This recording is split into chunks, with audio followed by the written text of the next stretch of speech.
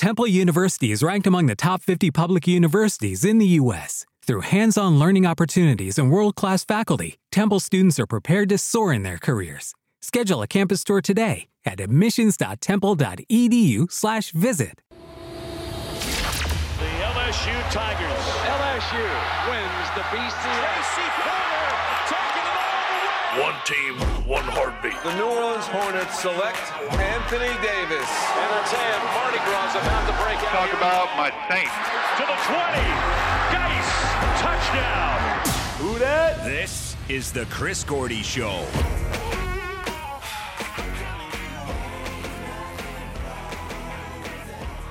Wing right for three. Good from in front of his own bench. He pulled up off the crossover dribble. And Holiday's having a great night. He has 4 threes and now 29 points. Sean Kelly on the call last night on our sister station, WRNO 99.5, home of your New Orleans Pelicans. They will be back in action tonight. A quick road trip out west to Houston as they will take on the flaming red-hot Houston Rockets. And the Pelicans with a nice win last night over the Sixers, 131-124. Sixers a really good team, so a nice win, but a little sour taste in your mouth after that Friday night loss to the Kings, the lowly Sacramento Kings, a team the Pelicans should never lose to. And so it's kind of a mixed motion of a weekend for the Pelicans. And then on top of it, you got Anthony Davis, who was a little banged up, grabbing his hip last night, and we'll see as he limped off the court last night if he'll be a go tonight against the Rockets, because they'll definitely need him if they're going to have any shot to beat Houston in Houston. And welcome in now to talk a little bit about the Pelicans and the week that was is our buddy Dineaux Hanson. Dineaux, what's going on, man? Good morning, Gordy. How you doing, man? Doing good, man. Doing good. So I guess let's talk about this game last night as the Pelicans found a way to get it done. And, you know, we always talk about what Boogie and the Brow are doing, but last night it felt like the guards were the ones doing most of the work. Rondo with 18 assists, and then Drew Holiday, 5 threes he hits, ends up with 34 points. It was definitely a very nice night for Drew Holiday. You know, when AD hasn't played, Drew will step up and be that second scoring punch behind Boogie that we have needed. And one of my main concerns were, what is Drew going to do when AD is back? Simply because he tends to get lost in the shuffle, as you know, when AD and Boogie are putting up 27 to 30 points per night. Well, last night it was nice to see Drew leading the scoring punch.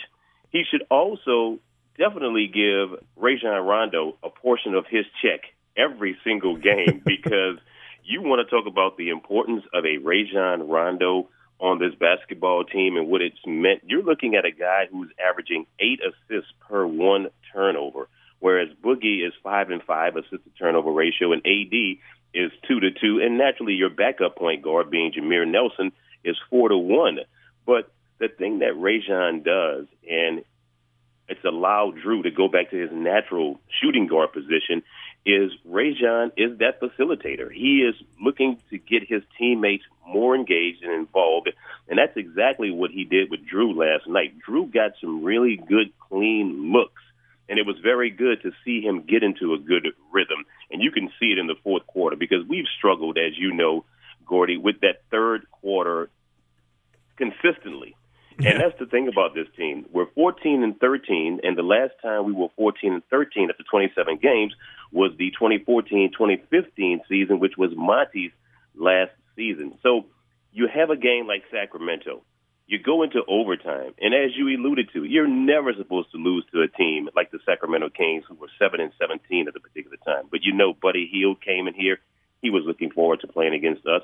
And even with us beating Philadelphia last night, they had no Joel Embiid, but this was the scary thing about it.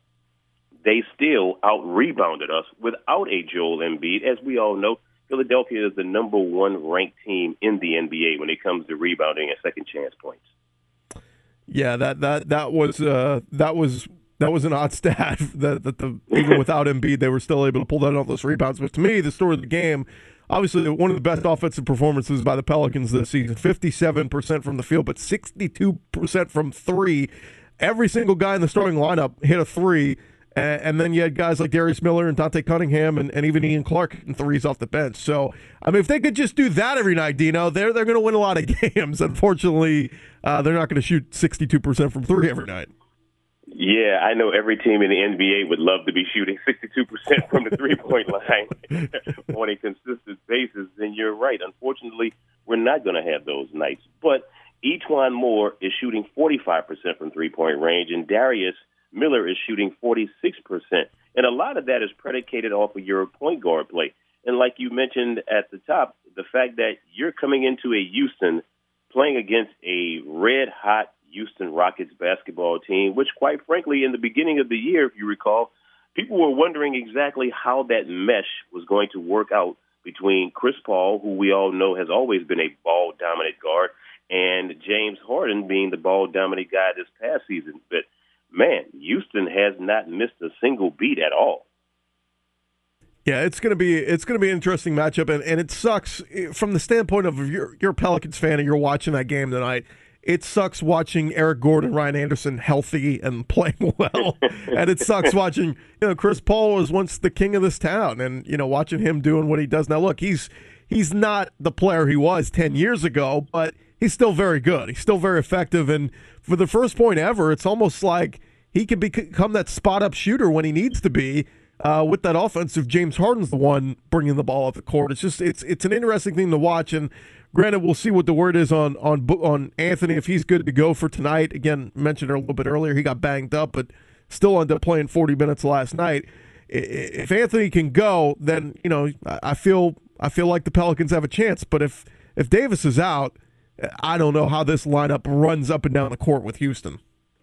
It makes it extremely tough if no AD is there tonight. Now, fortunately enough, from a psychological standpoint, being that Boogie has had to step up huge when AD wasn't there by getting the 3 wins without AD, that definitely bodes well psychologically. But we all know psychologically on the court and what's going on mentally are two totally different things. And you're right. You mentioned the fact that Chris has almost become that shooting guard playing off of James Harden, if you will, spotting up, knocking down shots, whereas James is dictating the entire pace of the game. So he hasn't missed a beat. And absolutely correct. You've got CP3, Eric Gordon, and Ryan Anderson, all guys who were formerly Hornets/Pelicans here. And the fact that AD, I was not really happy about AD playing against Sacramento. And the reason why I mention that is because when it comes to a growing, and it was re-aggravated last night against Sacramento, he didn't really have to log a lot of minutes, and you could see him moving real gingerly. And, Gordy, a growing injury, just running up and down in practice and doing certain things when you're not going full strength nor dealing with any kind of contact is one thing. But to move laterally is when that growing and that hip adductor becomes impactful. And last night he took a shot. Not exactly sure how he's going to play tonight. We know AD definitely looks forward to playing against the top-tier teams, that being the Houston Rockets tonight. But this next 5 out of 6 games on the road will also determine a lot about this basketball team too, Gordy.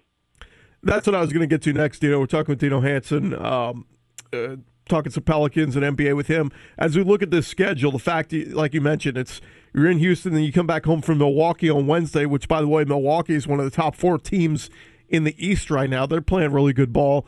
And then you go on a 4-game road trip to Denver, to Washington, then down to Orlando and Miami, and then you close things out in December with 3 home games. But I keep saying, Dineaux, I mean, the goal, if I'm a Pelicans fan, my goal is to stay above 500 going into 2018. And it's going to be tough because you got a lot of games here, especially on the road, that they could slip up and lose. The only game that I could possibly see being an automatic win for the Pels would be that Miami game, which is the end of this 6-game road trip, if you will. Denver put up 143 against us 2 weeks ago, even though we repaid that favor here at home a couple of nights ago by putting up 123 and 114 over them. You have a tough Orlando team who we've lost to, the Denver Nuggets, and as you mentioned, tonight, of course, against Houston, and then Milwaukee, and what the Greek Freak is doing for that basketball team. Every night it's a highlight reel of the way he attacks the rim. If this guy can extend his range and not be a knockdown three-point shooter, but just a decent enough shooter to make defenses have to come out and guard him on the perimeter, man, he is like something you have never seen in the NBA at 6'11", to be able to put the ball on the floor the way he does, and to attack with the aggressiveness that he does. So this is going to be a very interesting stretch. But I will say this, we can't continue to tread water, if you will, at a 500-level basketball team, because you've got OKC starting to figure some things out with Russell and Carmelo and, of course, Paul George. So, you want to definitely, and it's nice to be in the talk as opposed to being 8-19 and 8-20 and so on and so forth. That's a very good side to be on. But we've got to become a much more consistent basketball team and do these things over the course of a game. And, Gardy, you've seen it. Down the stretch in the fourth quarter, execution, turnovers, and decision-making has really hampered our Pelicans basketball team. Yeah, no doubt. And you talked about Rondo earlier. Season high in minutes last night for Rondo. Played 37 minutes, so that's a good sign. Considering that they were kind of easing him back in there mid-November when he first got back, and now it looks like he's a full go, playing heavy minutes now for you, and so that's big for you moving forward. But just real quick, Dino, on the how the West shapes up. I mean, there's a little separation now. I know the Lakers are technically 2 games back of that 9 spot, but really, I think from the Thunder on up, you have nine teams playing for 8 spots down the stretch. And so now the story becomes injuries. Which team is going to get hit with the big injury? And if any of them do, that could mean that team falls out. And then really it becomes a story about seeding. And if it's an 8-team playoff race down the stretch for these teams in the West, I mean, it's good for the Pelicans that they would be in the mix in the top 8 spots, but it's just a little odd because the West has been so good in recent years that you basically have the separation. It's 9 teams right now playing for 8 spots. And you're exactly right. You can't afford to have any major injury to any team that's in the West. I think the only team who is allowed to have that major injury, it's the San Antonio Spurs right now, who are 19-8, and that's simply because of the fact of Greg Popovich and his greatness and him not lowering the bar at all. They've been without Kawhi Leonard this entire season so far, and even a stretch here without Tony Parker. We know the situation that's going on in Memphis after they let David go, so they are definitely lost right now at 8-18. You've got the Mavs, who are 7-20, who I really don't see them being a factor at all, and I don't think Memphis is going to be able to pull it together, especially since Mike Conley is gone. So the Pels, most certainly, if they can avoid injury, they're moving in the right direction. The only thing about that is, let's say it comes down to where the Pels get that 8th seed, you got to play the best team in basketball. Although we've played extremely well against them, Golden State is such a phenomenal basketball team. We've seen the prowess of what they do to teams, how they force you into bad decisions, how they force you into turnovers, how they play defense on a string and communicate to push the entire tempo of the game. So Golden State is still that team to beat. But even coming out of the East, I don't think anybody expected to see Boston do what they're doing without a Gordon Hayward, and LeBron and them are starting to figure some things out. So this next stretch here, going to the end of December and beginning of January, is important for every team across the league to set their identity to see exactly who you're going to be. And the Pels included. They can't afford to be without Boogie, AD, Rajon, especially Rajon, simply because he is the engine that makes this team go. He is Dineaux Hanson. Follow him on Twitter at DinoHoops11. New Orleans Pelicans insider. We love to get his perspective. He's always got great thoughts leading into the games. And, Dino, I don't know what your keys to tonight's game are going to be against the Rockets, but I would say make shots. That's going to be the only key to winning tonight in Houston. Making shots most certainly would help, but how about this? How about contain James Harden and Chris Paul? Yeah, good luck. Good luck with that shots? one.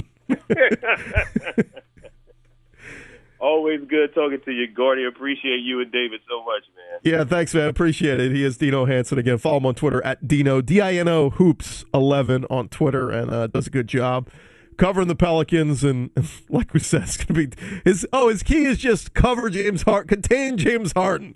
Easier said than done. That guy's playing at an MVP level right now, and it's going to be an interesting one tonight. But we'll see. Hopefully, Anthony will be a go tonight, and the Pelicans will have a shot to at least hang around, contest some shots, and look, if you start playing that up and down pace with the Rockets, it's gonna get ugly pretty quick. So Pelicans need to play good defense tonight, and we'll see what Coach Gentry and his staff can put together. Let's grab a quick break. We'll come back. We'll get into some more NFL talk. I got some news and notes from some of the games from yesterday.